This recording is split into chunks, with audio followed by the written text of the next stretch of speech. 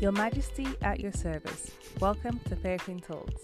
Thank you for tuning in to another episode of my podcast, Keepsakes. Christmas and New Year's have both fallen on Fridays in 2020. And because I usually record on Thursdays, I've been creating my episodes on Christmas and New Year's Eve. So as I'm recording this, I'm all dressed up and ready to eat and party with my family as soon as I'm done recording. So when you get to hear this, you should already be in 2021. So Happy New Year! As much as I'm looking forward to tomorrow, which will be 2021, I must say that this year, 2020, has been remarkable for various reasons. And instead of leaving this year behind as if it was a waste of time, there's a lot of things that I've learned and I would like to keep. A keepsake is something that you keep to help you remember a person, place, or event, a memento or souvenir. I personally feel that this year is worth remembering, the good, bad, and ugly. We must not forget the level of consciousness we have had to attain in order to live through the various events and situations we've gone through as a world. The keepsake for me is my podcast, and simply by looking at all the topics I've discussed throughout the year has made me appreciate the personal growth and development. So as you are entering 2021 and hope for an existence with less restrictions, more freedom, and an ability to make a lot of your goals come true, I want you to reflect on your keepsakes of 2020. Having reflected on 2020, I want to share with you some of my keepsakes from this year.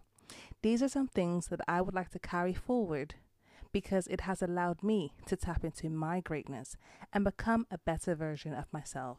So, here are the 5 of my keepsakes based on all the things I've discussed this year on Fair Queen Talks. Keepsake 1. Self-awareness. Understanding yourself, the way you think, and how you process information truly makes all the difference. Because of my level of self-awareness, I knew I would go mad if I had to enter quarantine and only focus on being home. Before the restrictions, I was on maternity leave. However, I had a social life. I attended Keep in Touch days at work, and I was involved in various voluntary work. I work best, feel my best, and am my best when I'm in a service to others. Of course, my main priority is my family unit. However, I also like to be involved in my local community. The level of service I have done during quarantine has become digital, and adopting this way of working has made a positive difference in my well-being. When your self-awareness is high, you can identify things that may trigger you before it actually triggers you. Keepsake number 2. Health is wealth. All I hear when it comes to COVID-19 is underlying health conditions.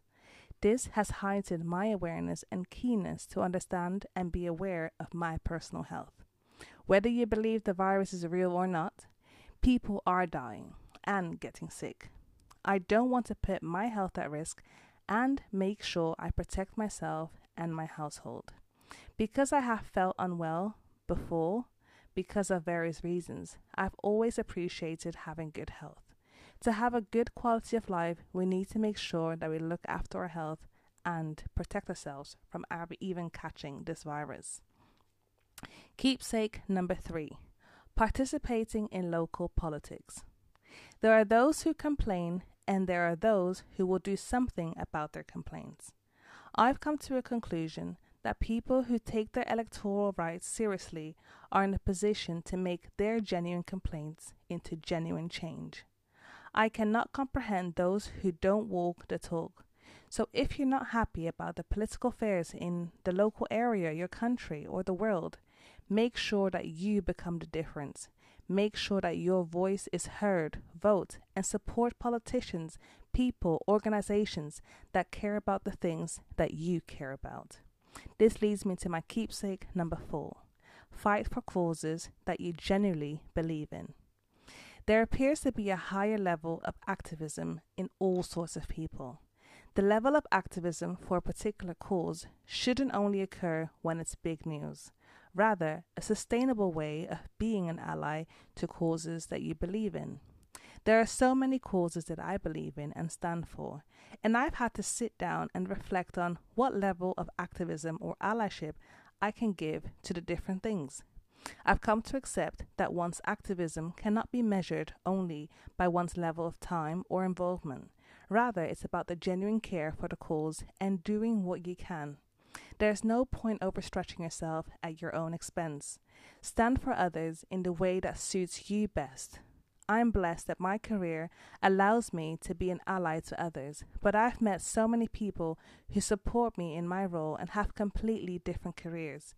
You can make a difference for causes that you believe in your home, at work, local community, and even the world.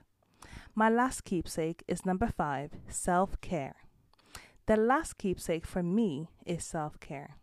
And in previous years, self-care has looked like occasional focus on oneself and having me days. I've come to accept that me days don't work when you're in quarantine and have 2 kids. So, having had private time to focus on my podcast and reading on so many things, it has become apparent that to me, that self-care doesn't need to look like a whole day dedicated to me or just being alone. Rather, it's about checking in with myself on a daily, weekly, or monthly basis and seeing how I am doing and feeling. And the way of monitoring this is by having a dedicated journal that allows you to do so. Having self-care in a more structured way and documented can give you the opportunity to monitor yourself, identify patterns, and track your mood levels.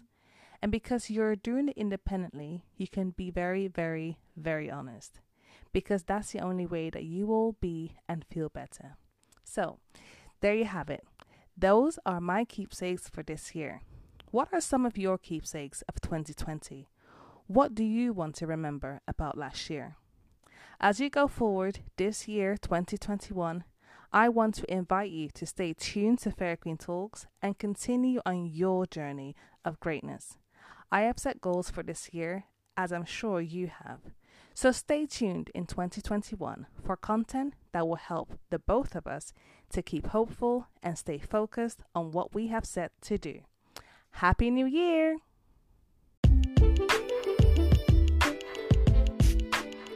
At the end of each episode, I address the Queendom. This year will be a better year for all of us. Let's stay happy and focused on tapping into our greatness. Let's be intentional about everything that we do and be attentive to our feelings and well-being. Let's seek balance in all that we do and always look on the bright side. Thank you so much for listening to Fair Queen Talks. See you next time.